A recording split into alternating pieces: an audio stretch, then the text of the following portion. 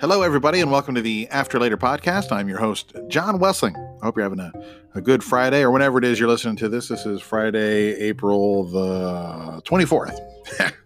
That's when it currently is for me in my world. Don't know what it is for you. More than likely, it's also April 24th. Wow.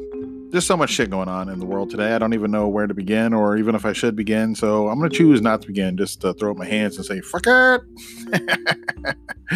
I mean, I don't know. Seriously, just whatever. Today is a great day to avoid watching idiot people on the news, on both a global, national, and unfortunately a local level as well. But, do what you can. Stay local, in your own house, with your own people, and take care of your own chickens. Is kind of the swing thought for today. Beautiful day for me where I'm at. I got yard work to do a little later. Going to get out of the house, get some sun, tend to my flowers and my plants and things like that. This is going to be a self-care day for me. Try not to inject myself with any fucking household cleaners.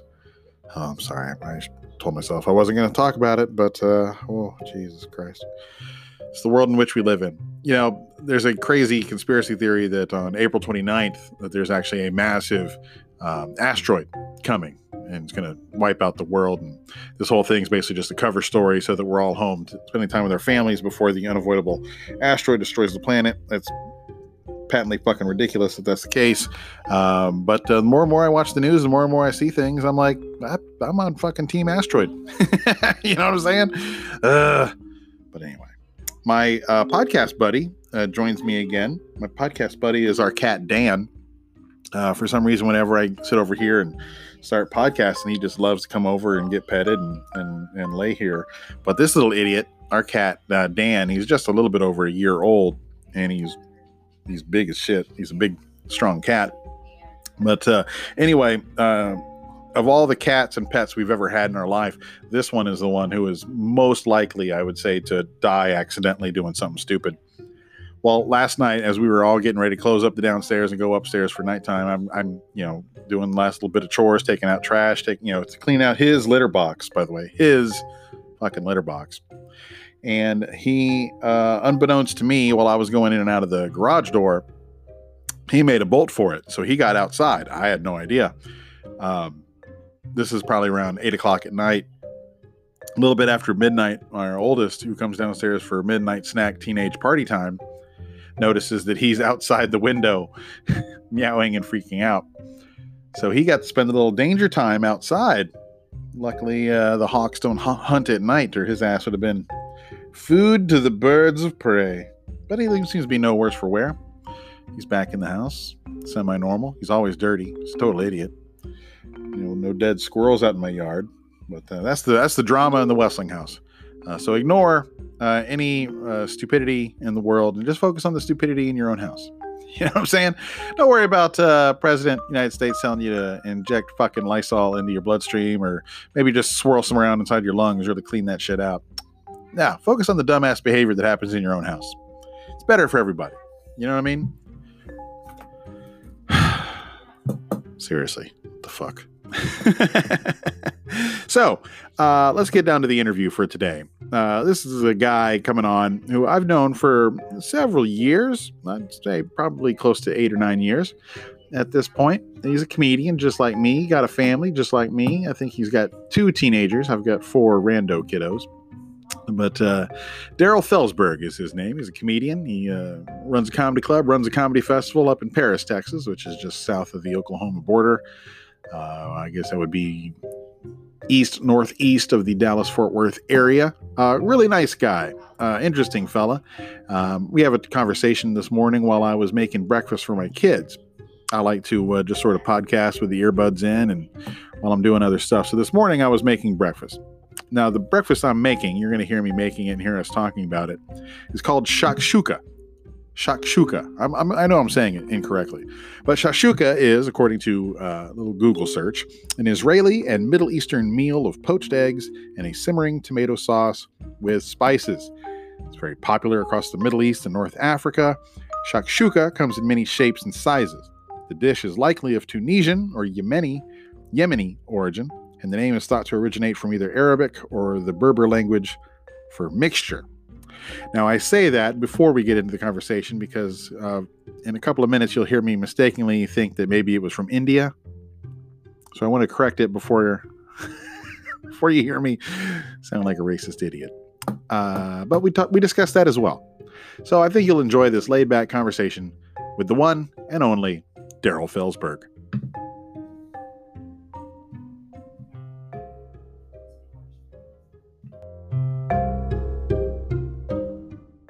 Good morning. Hey, what's up, Daryl? Mm-hmm. I'm good. How are you?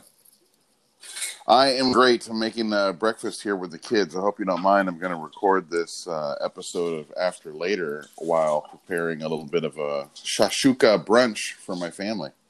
No, not at all. Are we live now? Yeah, we're already recording. Oh. It's kind of the laid-back style of After Later, my friend. What the hell is what do you call it, a shashuka breakfast? A shashuka. Elaborate, please. Well, normally... Well, it's kind of like this, I'm making it out of leftover chili, but essentially you make this tomatoey, spicy kind of mix, right? Mm-hmm. It's kind of like a sauce, right? So you have it simmer, and it's all flavorful and whatnot, and then you put about 6 eggs just sort of set in and let them kind of cook inside the sauce. Hold on a second. What does it be? I'm only using a little bit of milk, so you can have some for your... Well, I don't need milk for shashuka, so enjoy your cereal. That's my daughter, Bibi, by the way. Certainly, yeah. Okay, this is fascinating to me. So the eggs cook within the sauce, is that correct? Yeah, like you sort of nest 6 little spots where you just you dump the whole egg in, and then you put the cover on for about 2 or 3 minutes and let it kind of... So the trick is you try to get it to where it gets just about a little over medium, so you still have the mildly runny yolk when you spoon it out, where it's surrounded by the... Yeah, it's pretty cool. Right. Yeah, that's... Now, they actually have a proper menu or recipe for the shashuka base, but it also works good with any kind of chili style leftover. Now, you, if memory serves me right, you too are a South Texas boy. Oh, yeah, born and raised in McAllen, Texas. You can't get much farther south than that. No. The hospital I was born at was actually on the river, so... Right, so, I mean, you're what we call a valley boy. That's right, I'm a Valleno. That's right. I'm a valley boy way. And I'm from Corpus, and so I'm a coastal Bend kid. But living in South Texas, carne guisada was a staple for breakfast, dinner, lunch, whatever. And so the question is, can you do the same thing with the eggs in carne guisada? Absolutely. If you got especially if you have a real runny guisada, because guisada just basically means beef stew, right? Right, yeah. Sometimes you get carne guisada, especially carne guisada tacos, and it's already kind of, you sift out. Right. It's more of a dry guisada, right? Mm-hmm. So yeah, you want more of the wet base. Yeah, it's pretty good. Yeah, I'm fascinated by this. I think it's the shashuka is originally, I think, an Indian dish, if I'm not mistaken. I'm probably totally fucking wrong on that. No. It translates to diarrhea. That's what that means. Oh yeah, that totally. That makes a lot of sense. Oh, I can imagine. And you've got all those kids. It's like chili through a goose. I mean, you're in for some bad things here, Fred. You really have to manage the family diarrhea because we got 6 people in the house and we have 3 toilets. Yeah.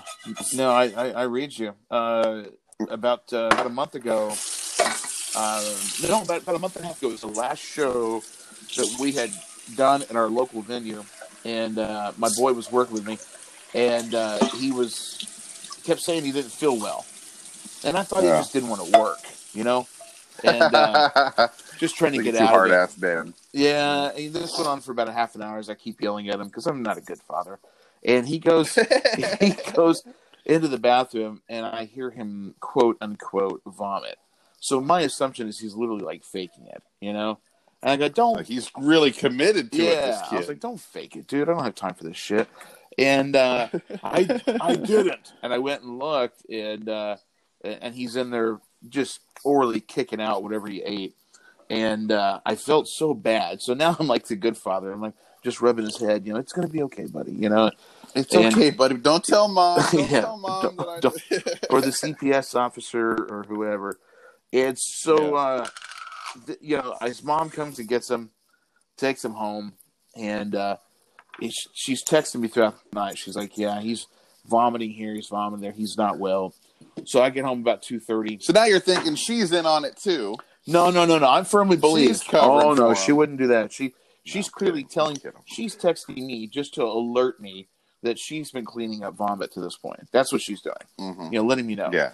So I get home about 2:00, and she's like, "Yeah, I'm going to bed." And everything's fine. About 4:30, she wakes me up and says, "You need to get up."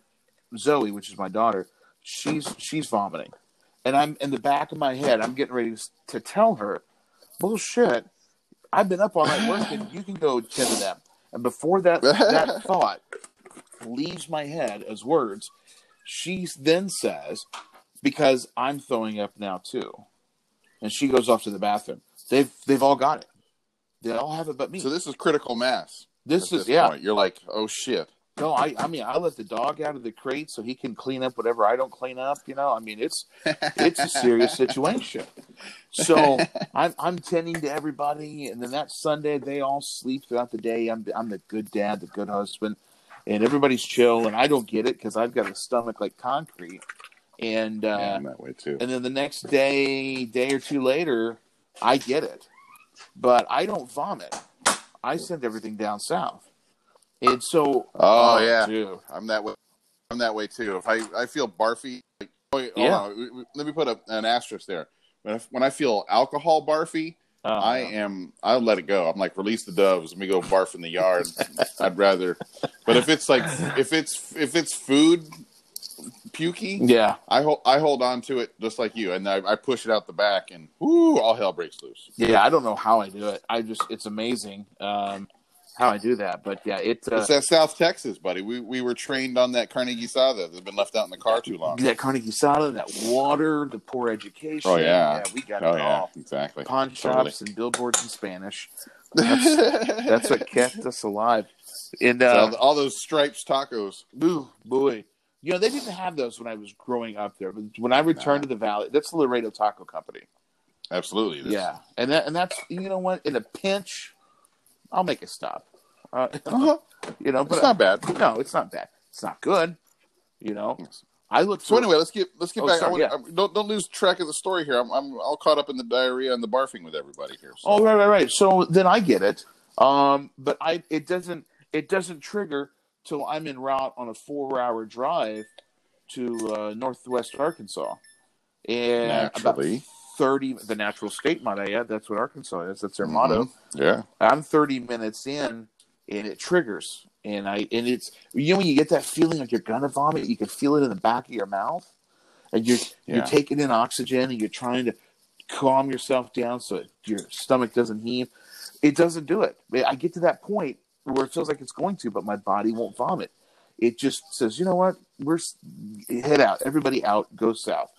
And so I'm like a fire drill. Yeah. It's like, okay, wait, this exit is blocked. Everyone, go to the back. So I'm even terrified to even pull over and shit because I may not make it from vehicle to convenience store, and I'm real particular about where I dispose.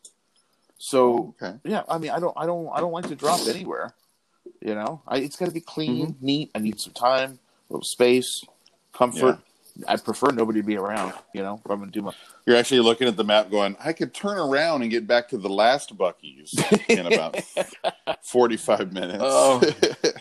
And they have those airplane locks on those doors to let everybody know that you're doing business, friend. You know what I mean? Oh, yeah. You don't feel the fool. You don't have to worry about someone coming and giving the jerk on the knob.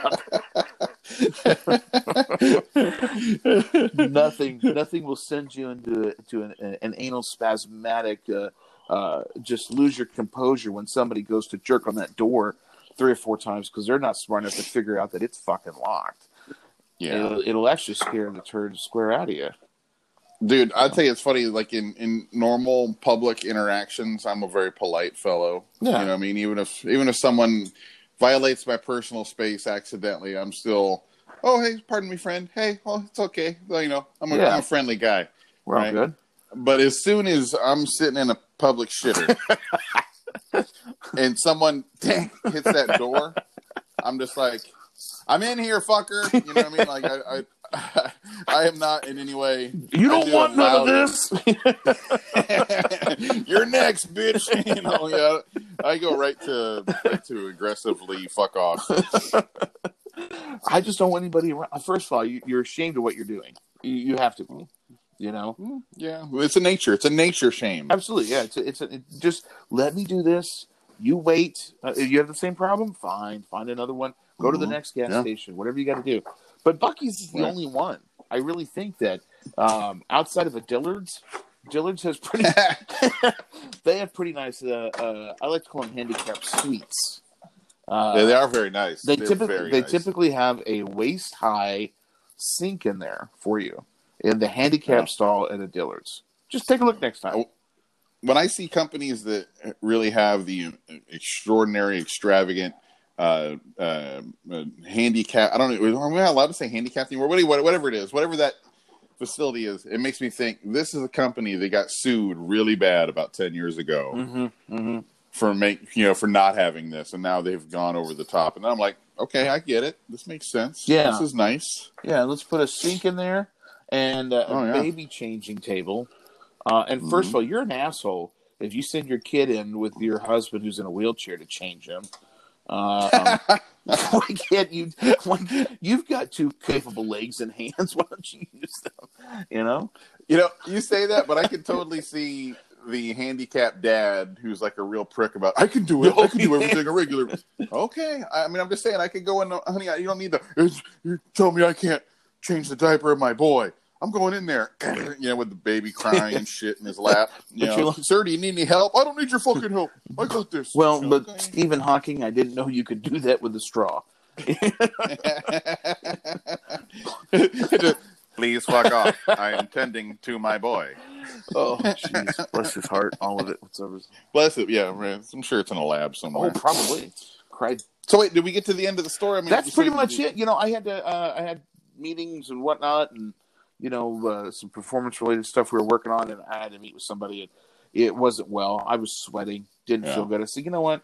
Let me go to the hotel and they were thinking coronavirus, And I'm like, no, just let me go to the hotel and get a good night's sleep, and we'll see you guys. And that's what I did. I went and I shit for 3 hours, and then I slept for about 11, and it was so good. And then, next day I was ready. Let's do this. What do we want to do? And that's it. Yeah, we're good. Isn't that funny? We're all so afraid of the plague. And you're like, oh no, it's not the plague. It's diarrhea. No, I just have diarrhea. Everything's fine. It's just I'm shitting myself. Yeah, farting blood is not one of the symptoms of coronavirus. No. I mean, it's not good, but it's not going to kill you. Right. It's just going to fuck me up for a while. Yeah, which I think we're all okay with. Right, we're perfectly fine with that. Yeah, you're not gonna catch this. Mm-mm. Well, you might if you eat some nasty shit that I eat.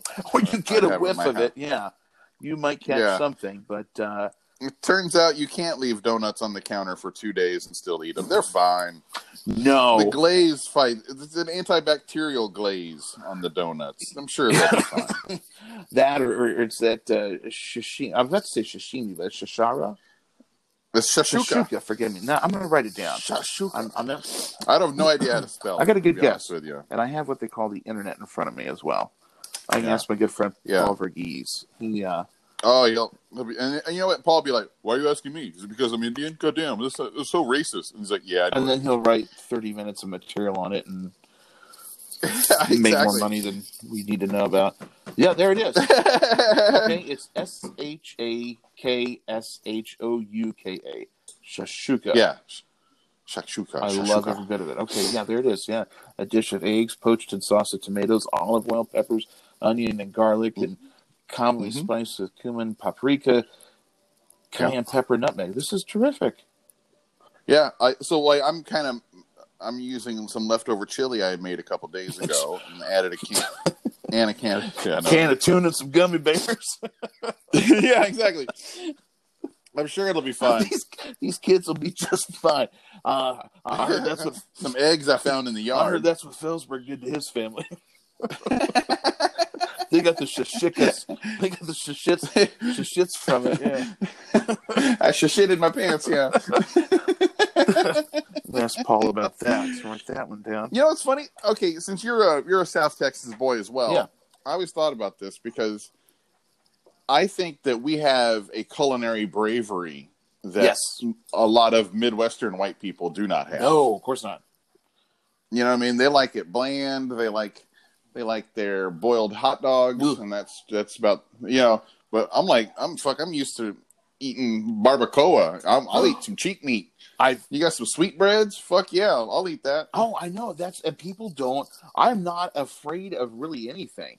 And in fact, you say that right now. I literally had to drive an hour to a butcher last Wednesday because I was after cheek meat. I was after barbacoa. I'm going to make it. Oh, nice. So during the shelter in place or whatever, I've gone apeshit. I mean, I've cooked everything you could think of, and just whatever, you know, anything I could put my hands on that can go on a fire. I'm grilling it, and that's going to be the next thing. And I'm going to guarantee you this: in my family, nobody will eat it but me.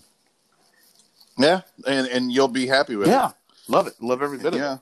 You know, well, it's like I see it whenever I see white people getting clowned on for not liking seasoning and spices. Yeah, it's one of the few times where I'm like, yeah, they are like that. Not me though. Not me. I love the shit out of spicy stuff, and I'll try any kind of weird country's cuisine. I am all about giving it a swing. Well, but you were also immersed in that culture though too. You were. I mean, I thought I was Mexican until I was 11. I mean, I really did. Me too. I mean, you're raised in it. You went to your friend's house, and if you spent the night, and they made dinner, and it was something that you know that you probably are. Both your parents white? Yeah. So it was probably something you weren't acclimated to, but you ate it, and so you grew up in that environment, and you're bicultural. Mm-hmm. No, well, both my parents are white people, but both of them lived down in the valley for good 20 years before even I was born. So, you know, it's not like they just were, you know, refugees from rural Missouri and wound up down there. No. You know, so we were all up in it. Like my dad speaks what would you say? He's fluent in Spanish and works on both sides of the border with, like, you know, construction stuff. So, you know, we grew up eating this as much as everything else. Like let's say, like, you know, the standard, let's say, just regular white person, let me make some food, throw together some peanut butter jelly sandwiches, grilled cheese, you know, blah, blah, blah. My go-to is all things taco form. Yes. Yeah. You know, and if I've got rice and beans as like a little side filler, yeah, it's kind of cool. And I think that's actually a good sign that, you know, that we're way more international than just the, you know, the basic color of our skin, you know? Of course, yeah. And that's the thing. I mean, fortunately, you're raised in that environment. I mean, I went to quinceañeras on a regular basis. Oh, yeah. Even stood in one.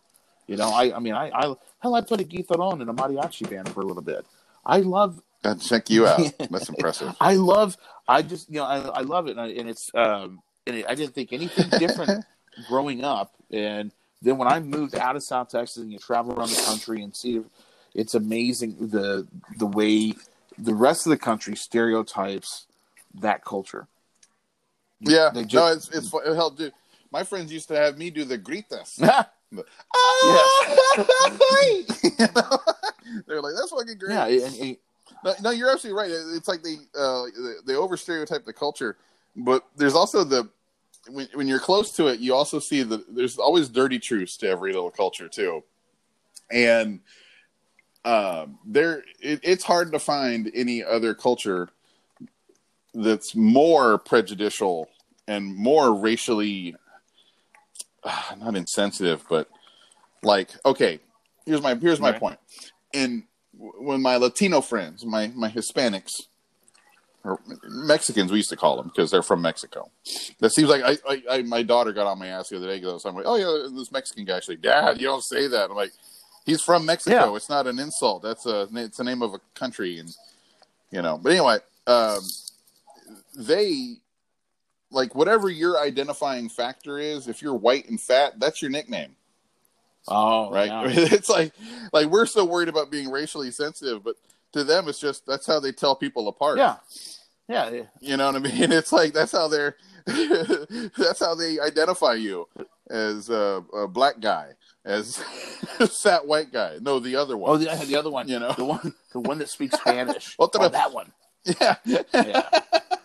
They gotta. That's and it's okay. It's It's okay. It's part of just it's part of the culture. It's so funny. And tell me if I'm crazy here. And this is probably going to get us on a watch list because we're two chubby white guys talking about this. But like, I feel like as bad as racism is in America and in the world, it's also never been better than it has been. You know what I mean? We're just in a weird, uncomfortable stage where we're growing out of it. But racism was just. It was such a part of the world that it wasn't even bad. It was like that's how people knew each other. Well, you know what I mean? That was how they identified people. There was no multiculturalism. There was if you looked like a Spanish person, you were probably from Spain, right? And that's how. And you would, then they would all call you the Spaniard, and that was kind of what you were to the people. You know what I mean? But then we started looking at. I look at culture more than I do a skin tone or whatever. I look at the habits of that culture. What does that culture do? So I used to spend a lot of my material on stage for years, probably 15 years, down culture and how much I adored it. And I would show that this was a black culture, this was a Hispanic culture, this was a white culture. And I said, when we share them amongst each other, but here's what's really funny about each one of these and how they were all equivalent. They all had their own ticks. Never would I ever identify them as a race, just as a culture, and you could be a different culture if you're raised in it. If you take a white kid and you raise them in a large black neighborhood in Detroit, you get Eminem. He was raised in that culture and he became that culture. And that's what I look at, and I love culture. I think it's great. There's nothing better than it's like Tarzan. Yeah, there you go. If you take a white prince from Europe and raise him in the jungle, he will become king of the jungle. I think swing off a rope. I think if you shared this with Disney, they would probably remove it from their shelves. They probably probably they probably wouldn't see it that way. But it's a good point. It's like you're a product of your environment. You're a product of the culture, and that's what it is. Yeah. No, and I think that's a healthy point that you're making. And this is not what I thought we'd be talking about. Diarrhea, shashuka, now or ever use the word racial identity. Or ever use the word healthy amongst two large white men. But yeah. Yeah, right. But it is culture now because it used to be cultures were race because if you were from a certain area, your people didn't travel very far. So that's why everyone from your culture was a race because you all looked the same because you'd all been there and hardly anybody ever traveled. But now since everyone travels and there's multiculturalism, you can't, if that's why there's things like 23andMe and Ancestry.com is because everybody's from everywhere and everybody's all mixed up. And that's technically supposed to be better, right? At least, biological diversity is supposed to help us. Right. It helps evolve so that we can conquer viruses. So, so we're all just, exactly. We're all just sort of exhibiting the last remnants of the old idea of race as in the next 100 years we'll all become a little bit of everybody. Yeah. Right. But what will be left is culture. Geographical culture. And that goes, and if it wasn't for, if you think about it, how were people educated on culture 100 years ago? They couldn't travel. They didn't have the money. So they had 11 cents and they'd buy a copy of National Geographic. And that's how they saw, boobs for one. And two, that's how they identified animals with boobs. And then that's how they learned about culture. And then now we're able to travel, and the world's so much smaller, and the internet it helps immensely. Yeah. And now we're learning about so many different cultures. But this always goes back to me eating carne asada. Mm-hmm. Yeah, man. Well, food. I think food is the natural way into, I think, eliminating that old kind of dumbass racism. Because you think you hate a culture and all that. Like, well, hold on a second. Try this dish of fucking badass enchilada suizas. Oh, okay. That sounds delicious. Oh, you guys aren't so bad. Go to a soul food restaurant, my friend. Oh, my God. For real. Like, they should take, the fucking idiots in the Klan and in the Deep South and just be like, let's find some common ground here over this badass fried chicken and this cornbread, and everyone kind of come back to earth a little bit here and go, oh shit, this food's delicious. Well, if you guys make this delicious food, you can't. And the irony of it is that both of those groups share the same type of foods. They come from the same area. They have the same culture. They just have different skin tones. That's all. Yeah, we gotta show them they both like terribly made foods that are not good for you. I love it. I love it. All right, enough food talk. Now let me return to the cooking show here that we're doing. I've reached a critical point where I've already warmed the chili. I've mixed it in with the can of crushed tomatoes, so I've got a nice slurry of chili here. Slurry is a word I wouldn't use, but yeah, it is. It is. I love to do that. So anyway, I've got a good shashuka base here. Okay. Right? I got it down on low. It's hot as fuck. So now I'm going to take my eggs. Now, I don't like cracking eggs directly into anything because in case you get a bad egg, now you've ruined the whole fucking dish. True. So what I'm doing is I've got little kid bowls. It's one good thing about having a lot of kids is we've got a lot of small kid dishes. So I've got my little kid cereal bowls set aside and going to have one by one put one egg in each because you have to kind of lay the egg in perfectly in the little spot. Right. So I've got 4 little kid bowls out where I kind of stage my eggs. So far, I've got 2 down. They look okay. And I'm saving my eggshells for garden stuff. That's what's become with me. Do you have a vegetable garden? What do you have? Oh, I got a little. I don't really have it's not set up garden style. Like, well, here's my vegetable area. I've got rando plants and a couple things here and there. It's not. I haven't come to full order yet. Right. When you say random plants, you mean pot. I wish. I put a vegetable garden in about 2 weeks ago. During this. Oh yeah, how's it going? What's your tomatoes? 2 varieties of tomatoes. I've got jalapenos. Nice. I've got some Anaheim peppers, cilantro. We've got cucumbers and strawberries at this point. Oh, that's very good for you. And that's good stuff. I'm probably the best thing I'm at growing is peppers. Yeah. I love growing peppers. That's kind of one. All right, so now hold on. I got 4 eggs ready to rock. I need 2 more, honestly. Hold on, maybe 2 more. I need 6. I'm reading up on shashuka now as we talk. I found a recipe for it, and boy, this looks like a great. It's basically a chili, right? Well, I love the idea of cooking the eggs in it. That's fun. Oh yeah. Oh, that's weird. I got an egg with a double yolk. That means it was a Siamese twin at one point. It was going to be. Oh, that's fucked up.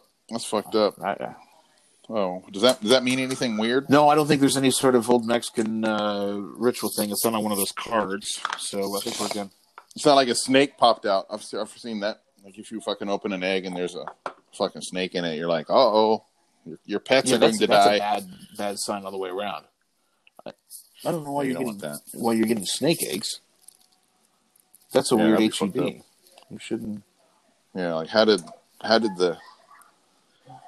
the industrial chicken farm get a snake egg in it? Yeah, right. That'd be fucked up. Yeah. All right, hold on. So I've got a delicate. No, and I don't want to interrupt. I do enjoy the play-by-play. No, it's okay. It's okay. Yeah. See, I figured I did this once with one of my other podcasts where I was live cooking while I was interviewing. Is that hard to? What do you have? You have just like a headset and a boom mic, or what are you doing? No, dude, this is what I like about Anchor. Is I'm just using my fucking phone with earbuds. Right. This is just. I'm literally. There's no difference in what I'm doing than just having a phone call with you right now. That's kind of what I like about it. I like the deconstructedness of it. Like I'm not trying to be sitting in a badass studio cranking out, radio quality podcasts. I'm having a conversation. Sure. In this crazy fucked up world we're living in. And cracking some eggs. Talking about diarrhea goes hand in hand, brother. Goes hand in hand. Yeah, man. But I like it. I think this is an interesting way to do it. Okay. Well, they say the right. shakshuka originated in North Africa. It's considered a Mediterranean dish. Let's see the recipes through Israel. Well, thank God we didn't call Varghese about it. He'd have been like, "What the fuck?" Yeah, especially since it. Let's see. Though in Israel it is breakfast food. I'm learning more about this. I'm fascinated about it. I'm probably going to make it this afternoon. Let's see if there's a different version of this. Well, they have if you have a Trader Joe's and you want an easy version, they have like a little frozen shakshuka starter. Yes, they do. Which is like the chili. I would probably make my own. And yeah, but that's it's a good version. We've gotten that before just for convenience, but also like leftover stew or a chili in this case, like I do. Yeah, it's a great way to use it. Well, I enjoy the chicken shawarma from Trader Joe's. It comes prepackaged and already seasoned. Very good. And it's I put it on a Trumpo King, which is a pike, and you lay it on the pike, and then you put it on the grill, and you let it cook for a good hour and a half, and then you slowly slice it off around as the outside cooks before the inside cooks. And for a packaged meat, it's pretty good. You know, it really is good. I'm sure it's better. Well, I know it's better fresh, but they did a good job. So I would trust them if they put together the chili mix. I'd give it a shot. That's for sure. Yeah. Well, I tell you what. Hey, Daryl, we're at the 31-minute mark of this illustrious podcast. So let's take a little break for the listeners here, and we'll come back in just a second with more amazing food and racism talk with Daryl Felsberg. And we're back. Hey, everybody. Welcome back to the After Later podcast. I'm your host, John Wessling. Today I'm talking in a laid-back Friday fashion with my good friend Daryl Felsberg, the comedy king of Paris, Texas. There's only one person in comedy, so I guess that would make me the king. You know, that's a thing. I know a lot of comics are probably listening, and I don't know. You don't think so? You don't think you share an audience with a lot of comics? I think there's audience listening, but I think comics are every comic is making shit and not listening to other people's shit. Well, so that's probably a fair statement. Yeah, for the most part, you know what I mean. It took me 2 weeks to raise that idea and go, you know what, I need to do something semi-creative outside of whatever else I'm doing, and I need to make an online show or a podcast or something. And I did both. Yeah. And just to give me that outlet, you know. But I live in a market. I moved here years ago to be closer to family, where I don't have an open mic, and so I have to travel if I wanted to do an open mic. And fortunately, I work enough that I don't end up doing that a lot. I do it when I'm on the road. But when I'm not on the road and I want to be with family, that's where we started booking that little room at, was to become a place for me to work out at. You know, that's my open mic. I do 7 minutes up front and I get out of the way and the show. That's pretty clever. Oh yeah, and that was always a great room. Yeah, you know what I mean. I always loved the Lamau. Yeah, you know, the only reason why I ever took that name was we needed something when it was above the restaurant initially. I just needed something to call it, and it was the acronym was extremely popular in 2007, and I thought, you know what, just that's fine for now. And then, unfortunately, the thing grew into its own facility and its own thing, and they became big. And then I thought, after several years, I always hated that name. And so when we started the festival 2 years ago, we rebranded everything, and then it became a bit more community friendly and took on the name of Tower City Comedy because of the Eiffel Tower. And it's just stayed that way. But it's a weird room. You know, it's a neat little little black box that serves the purpose, but it's one of those that until you're there, you just don't quite get how neat it is. Yeah. Yeah, no, I've enjoyed it. I think I've played Wait Your Room 2 or 3 times, and yeah, at least. I mean, that's just the times I think I've come through headlining. And it's always been a great crowd, man. It's that perfect small or medium-sized Texas town crowd, right? You know what I mean? Like, it'd be a small radio market, but it's like, I mean, how many people live in Paris? Is that a 30 to 50,000 people? 25,000 on the dot. 25. Okay. I eyeballed that. Yeah, you weren't too far off. I knew around about what range it was. I gave it some more credit. You know, I work for the census. I can figure that shit out. But so you get that good kind of crowd where you get like a good mix of regulars, people who come out and support it all the time. So you wind up with that educated crowd they've seen everybody that you bring through. Yeah, they're loyal, and we had to train the crowd to understand this is how you act at a show, and this is what to expect, and this is comedy. And fortunately for me, working 40, 45 weeks out of the year in different markets, I could see the challenges those rooms are up against, and we can kind of head that off in this little room. It's just controllable. It's so intimate. It's right there. We can seat up to 130 if we absolutely have to, and it's perfect with about 70. It's just about right. It fills the room. It feels good, and the crowds are super appreciative. They always love, comics when they come to town. They've been really open and welcoming. We're very lucky to be here. That is cool, man. Yeah. Well, let me ask you, dude. I had Bill on a podcast a couple weeks ago, right before we went up to the Grove to do that show, me and Tommy Drake, right? So he was talking a lot about the challenges, man, of the small business owner and staying afloat in this business, man. So, I mean, not to dig into your business, man, but how are you doing? Are you how's your prospects looking of surviving this shit? How are you trying to stay afloat and stay active? It's weird because the venue has never been a profit center. It's always been what I jokingly call a sister kisser. It just doesn't count. It pays for itself. It's like having a pet turtle in the backyard. It just pays for itself. You water it once in a while. You have a show here and a show there, and it just kind of sustains itself. I don't do anything with it. When we first got word, I was traveling with Stephen Michael Quesada. He and I were doing a show in Oklahoma. Oh, great guy. Love him. I love Gomi. Great guy. All of a sudden, we're sitting at lunch, and my son's with us, in fact.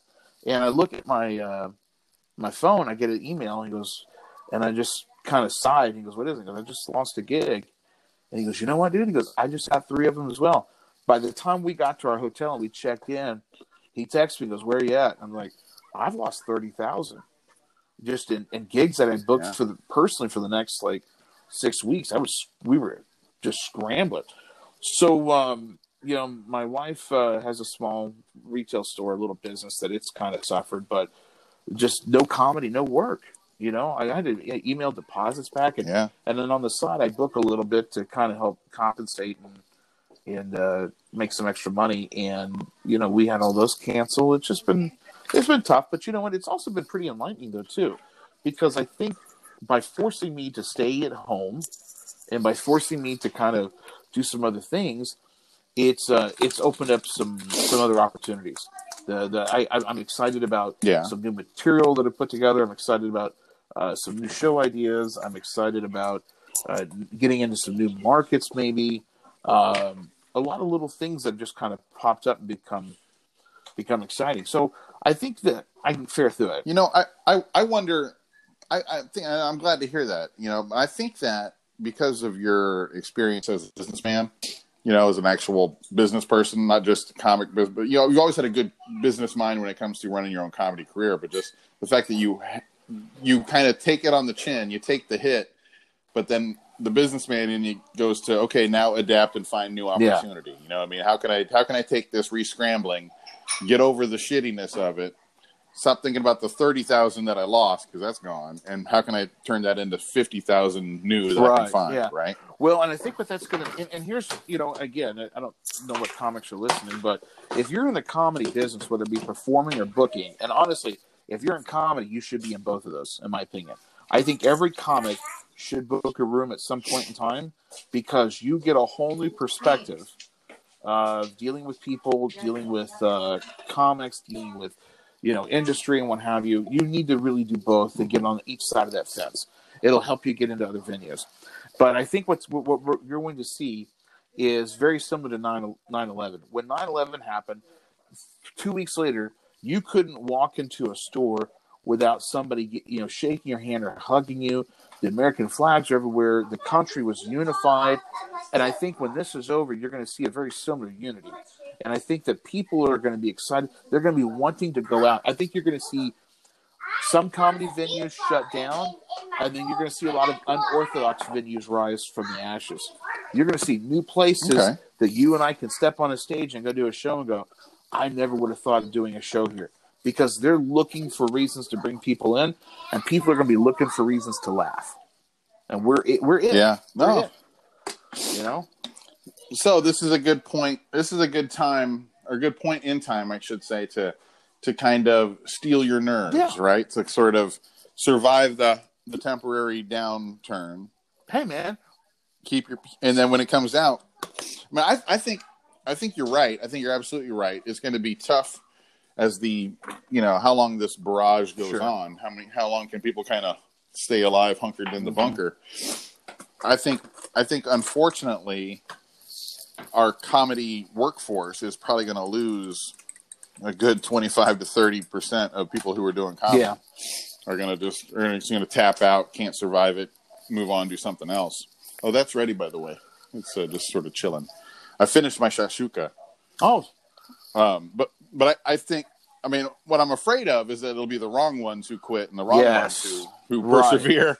You know what I mean? Yeah. We'll see if standard Darwinism, if it applies. No, you're right, dude. Is comedy going to get better? Or is it going to get worse after this is over? Well, because trust me, there's a lot of bad, stubborn comics. There are, and there's a lot of bad, stubborn bookers that'll book them too. And exactly. But here's the thing: is that a bad booker, and it won't stay in business very long. A bad comic will.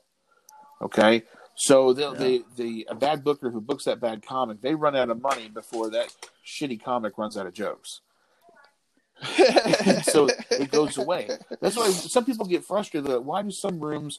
I don't get mad. I used to really, I had my battle with bookers for years, and I couldn't figure out why are they booking this comic from this place in this room. Why does this guy keep getting work? He's barely funny. He's hack. He does this. He does that, and blah blah blah. And then I finally realized that when I would see that person perform, the room was full, and they were able to pay for the venue, the staff, so that I could go and do what I thought was a far superior show that doesn't attract enough people yet. And we have to kind of understand why they book those things. But I think you're going to see, like you said, some of those comics are taking on other jobs, other opportunities, and their other jobs won't allow them to perform. And so maybe we do take 20 to 30% off the bottom of it, and then the rest of us have to fight for what venues are left. But I think that's some of these more unorthodox venues are going to rise above it. I think you're going to have all of this breweries and wineries.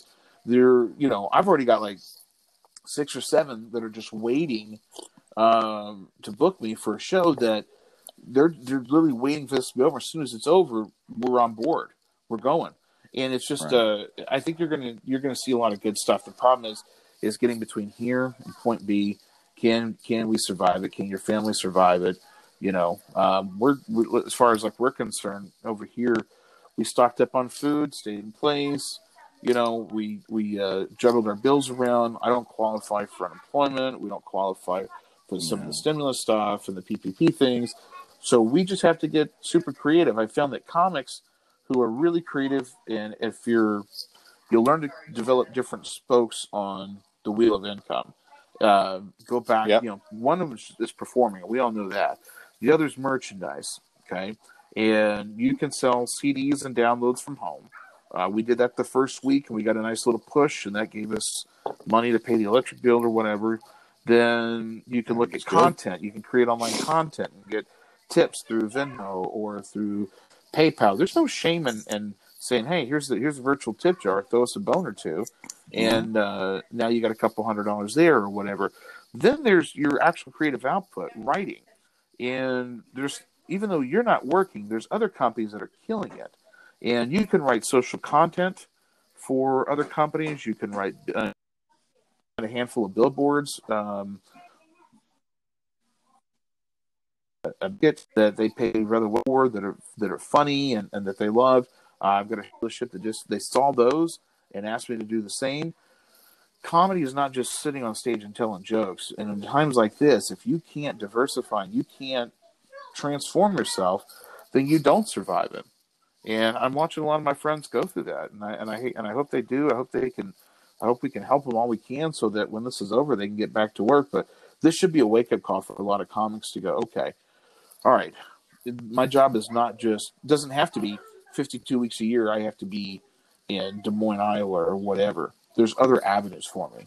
Does that make any sense at all? No, it makes it. You kidding me? That is the right answer. That is what we're all supposed to do. How many will actually be able to do it, or will have the follow through on it? I mean, follow through isn't exactly one of the strong suits of the stand up comic in America. No. So, but that's one place where this is the great scrape, where this will, if you can't keep up, if you can't diversify, if you can't learn some new tricks, well, then maybe you should tap out. Maybe you do have to get left behind a little bit. Maybe or find something new. Maybe it's not the core. And at first when I was watching everybody, the podcasts are all over the place, and the videos, and look at me, I'm doing this, and the Zoom meetings and shit, just left and right. Mm-hmm. At first I was like, everybody stop it. And then I was like, no. So that one was like, everybody keeps doing it. Excuse me. Yeah. I was like, everybody keep doing it. It's just a sneeze. It's not corona. It's just diarrhea. Don't have the corona. It's not one of the symptoms. Fine. No, if you try to sneeze and fart at the same time, it's harder to try to not sneeze and fart at the same time. I accidentally did something similar to that, and I collapsed. I thought I shot a part of my organ out, and no, just open up a little further. That's just the birth of a hemorrhoid, is what that is. That's how they enter the world. Oh, you stop a sneeze, and all of a sudden, boop! The grapes of wrath pop out of your ass. I like the definition of a grape. Just what did you think that meant? The grapes of wrath. Clearly, I can't think of a better description for a hemorrhoid, so it must be what it really meant. No, that's what Steinbeck was thinking all along. But you were saying about and I've called it the it's like the Oklahoma land rush. As soon as everything shut down and comics all lost their gigs, everybody just went live, start something, right? And so it's like, but it's like it's the first wave. It's the first crashing on the beach in Normandy. I feel like I'm gonna be in the second wave and see which ones make it, which ones don't, and learn some lessons from does that make sense? Like I think one of the biggest mistakes I made in my career was I was always too much of an early adapter. Like I went first. I was happy to go first. I was on the first of this, you know what I mean? And then the people that came after were the ones that got the success from it. And I got no credit for being first. So I'm like, you know what? I'm going to let other people go first. Like a buddy of mine, Josh Harris, he was a bit of a online luminary years ago. And he's he's a really, really smart guy. But he said, pioneers get all the arrows, settlers get all the farms. Nah, what a great statement. And I think about that all the time. Like you go first. I mean, sure, you might be brave and a trendsetter, but you're going to be the one that takes all the shit for it first. I was just afraid there wasn't going to be enough room, so I came with the idea of doing a live show. I didn't want to do stand up. I didn't want to try to do that. Just doesn't. It's not working without any sort of an audience. I don't care what anybody says. So I thought, I'm going to do a variety show, just a little bit of this, a little bit of that for fun, so that my fan base, whatever little it might be, or people who have any interest in what I do, will have some way to connect. Actually, I'm going to do that every Friday night, and I wanted that time slot at 9:00, and I knew if I started saying I'm going to do it at Friday at night, other comics would go, all right, we're going to look at a different time. We're going to do something different. And I was excited about it. I did it every week for the first month. And then I was like, oh, you know what? We're going to do every 2 weeks. And that's where we're at now. It was just too much. I mean, I was shooting stuff off, on location, different things, and putting bits together. And it was fun, but it's a one-man band with an iPhone and a kid. And, it was a little much. So, but but what you did is that, you kept yourself creatively busy, a little bit distracted and diverted when you needed that, right? You know what I'm saying? And otherwise, what are we all going to do? Sit around in our house and fucking freak out and stare at each other? So it was good for that, right? And now you've kind of settled in. You found your sweet spot of how often you can put it out, how much effort you need to put into it. That's smart, man. That's just smart. Plus, you got to take care of your own life. Like, I think that's also important. I kind of learned because I've been cranking these out almost every day, like every weekday, because it's just this. It's I'm not spending hours editing it. I press record. And then I put it up pretty much unedited. You know what I'm saying? It's like, this is just a conversation. There's no sense in, I'm not going to chop out all the uhs in the quiet spot. And, that's not real, right? But, there's been a couple of days where I just woke up and I was in a bad mood, or I was just sort of low energy and I had other stuff to do with the family. And I just sort of, at first I felt the stress of, I got to do this. Like, I got to put it out. And I just sort of let that go. Like, fuck it. Today I'm taking off. Today, the most important thing is for me to just chill the fuck out, make lunches for my family, work in the garden, get some fresh air. Yeah. You know what I'm saying? So it's like, I had to, and then, the next day come back kicking ass, and feeling good. You've got to reset the gear once in a while. I mean, you have to. Dude. And think about it. You and your wife or your co-partnering your family and what have you. But the reality of it is that, the leader of the pack. And I always use the analogy of how can I be there for them if I'm not in the right state of mind? Who's there to console me? And if they need me for that, I've got to find some way to change that. And the best thing for me is to get away from it. What do you like to do? And then go do what you like, not what you have to do. Recharge that battery. No, it's funny. Yeah. It's funny that you say that because, I mean, if you're listening, you might think this is some patriarchy bullshit, but it's a bit of it's a responsibility. It's a burden to, like, the way I look at it, okay, like if the wife and kids, if they're in a bad mood or down, then I work real hard to try to cheer them up. And, it takes a while to kind of build up the morale in the family. But so it takes a lot to build it up. But if I'm a pissy bitch, everyone else suffers immediately, right? You know what I mean? So it's like, okay, so that's something you got to look at and you got to think of and you got to consider. It's not about a fucking power trip. It's about a responsibility trip, Being an influencer and being a leader within that group. And you've got, there's 6 total there. I mean, you've got a small brigade that you have to maintain. Could you imagine that if you're negative and your attitude's shit, and then everybody else in the house, I mean, that's a recipe for disaster. You talk about a fracture and in faction. Now you've got, people fighting against one another. I mean, it's tough here. My son's 18. He's a full-grown man now. And, it's his senior year. He's missing out on, we were supposed to go to prom last Saturday. Oh, dude, I wanted to ask you about that, but I didn't want to pick the scab. But how I felt that my heart goes out to your boy, man, and all high school seniors that have this happen. How talk a little bit about that. Tell me about the stress of the senior 20. It's hard because here's a great scenario. We're different. I mean, we're not cut from the same cloth. My family, we do things totally different than anybody else in our community. And so we had plans for his senior pictures. We were going to do this. We were going to do that. And so we decided we were going to take his senior pictures at the time that he was going to go to prom. And so we did not order his senior pictures from the school. We were going to do our own. And now we're in this situation with the virus, and we can't get a haircut. We're not going to prom. And so we can't even take the photographs. So we have to now rely on placing that order and hoping that we get them in time. And it becomes emotionally draining, not just for the kid, but for mom and dad, because we spent 18 years to get him to this point, and we don't get to see him walk across the stage yet that we know of. We're not sure. And he just missed it. Yeah, right. Or it'll be in July or August. Prom, it was senior prom. beautiful girl he was taking to prom, just adorable, and you were excited for them, and now it doesn't happen. So now you got to keep his attitude square the whole time. I mean, there's a sense of pride, and you'll see that as your children grow and they do those things, and you take those pictures. He was in track was the last sport he was in that they just started training, and then now they don't get to perform, and that was going to be his last hurrah, was throwing shot put. Yeah, it's tough, over, man.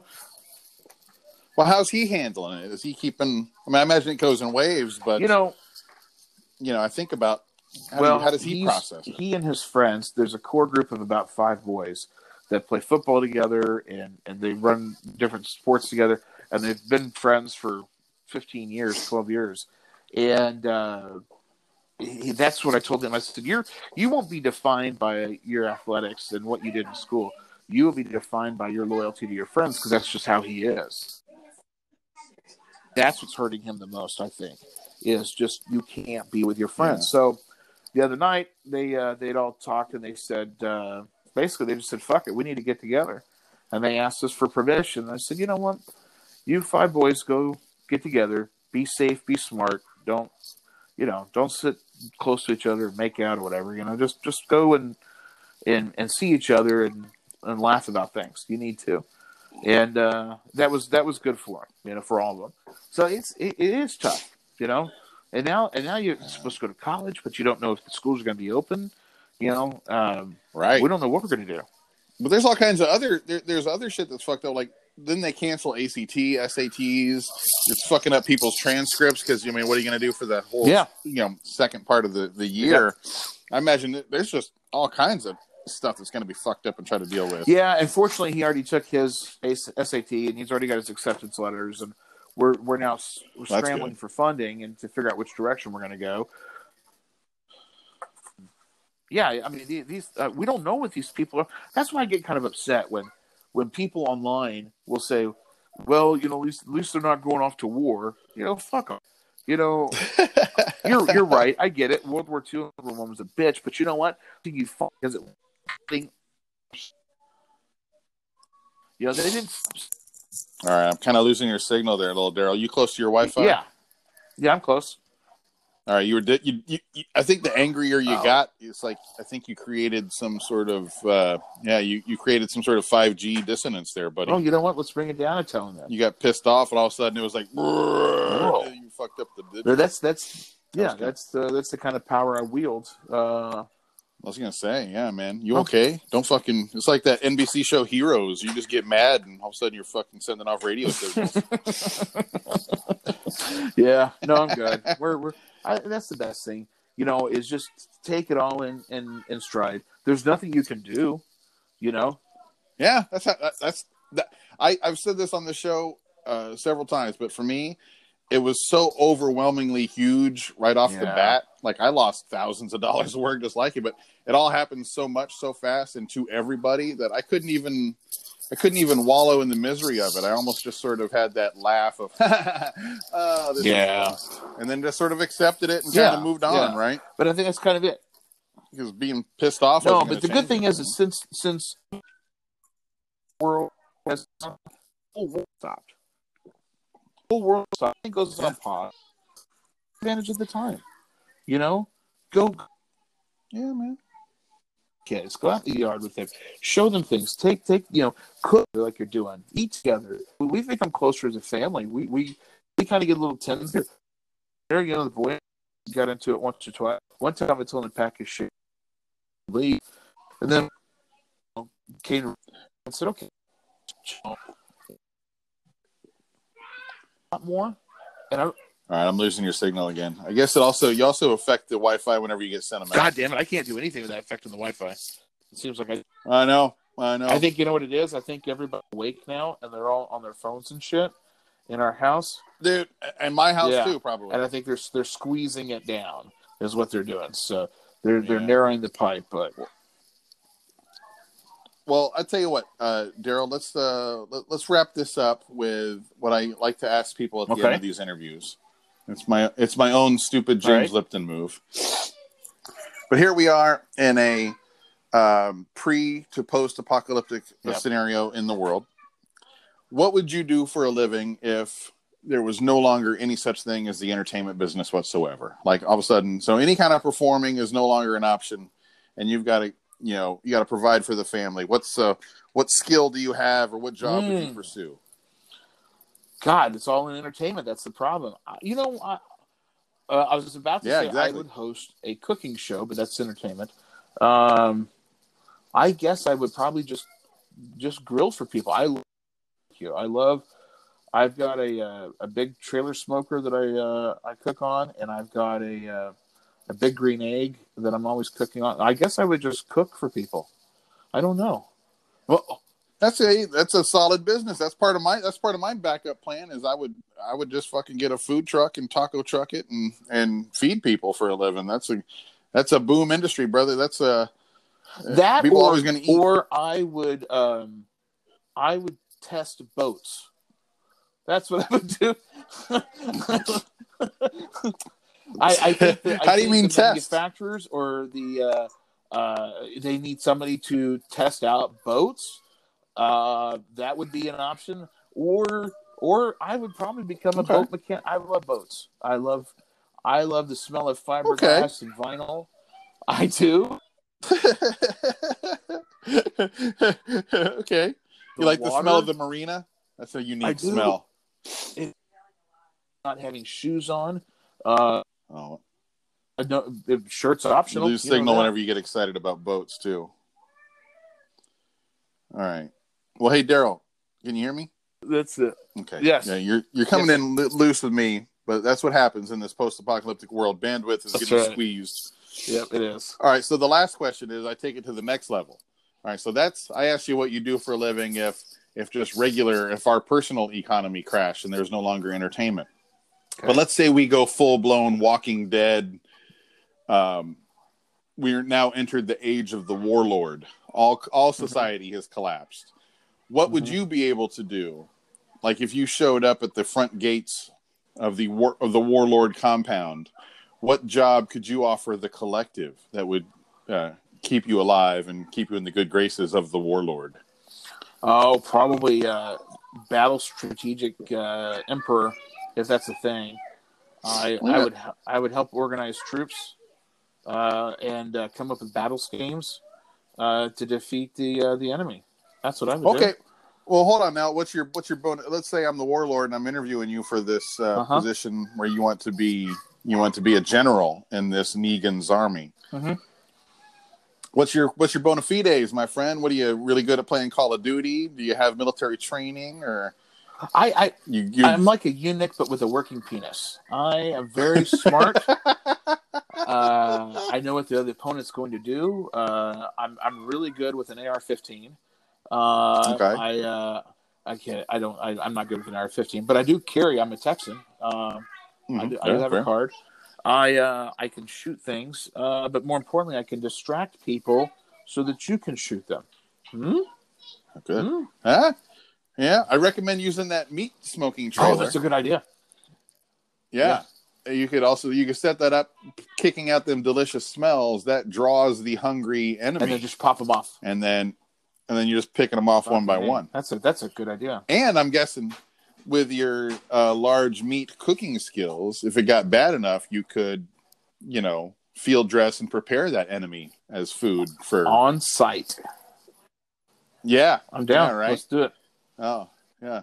Okay, good. Well, good. I asked this because I'm sort of compiling all the people I interview, finding out the jobs. That way, if shit hit the fan, we could all round up and kind of create our own little warlord. Keep me in mind. I'd like to be on the roster. Absolutely. I mean, you kidding me?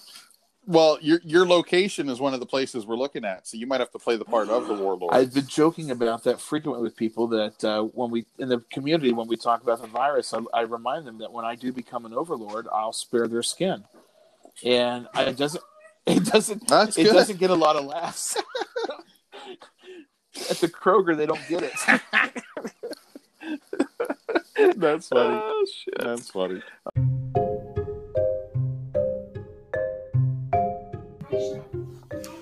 Thank you again to Daryl Felsberg for joining me today on the After Later podcast. For the record, the shakshuka was very, very good. The only thing I did wrong was after basically once it gets a little cloudy white, you put the lid on it, you take it off the heat.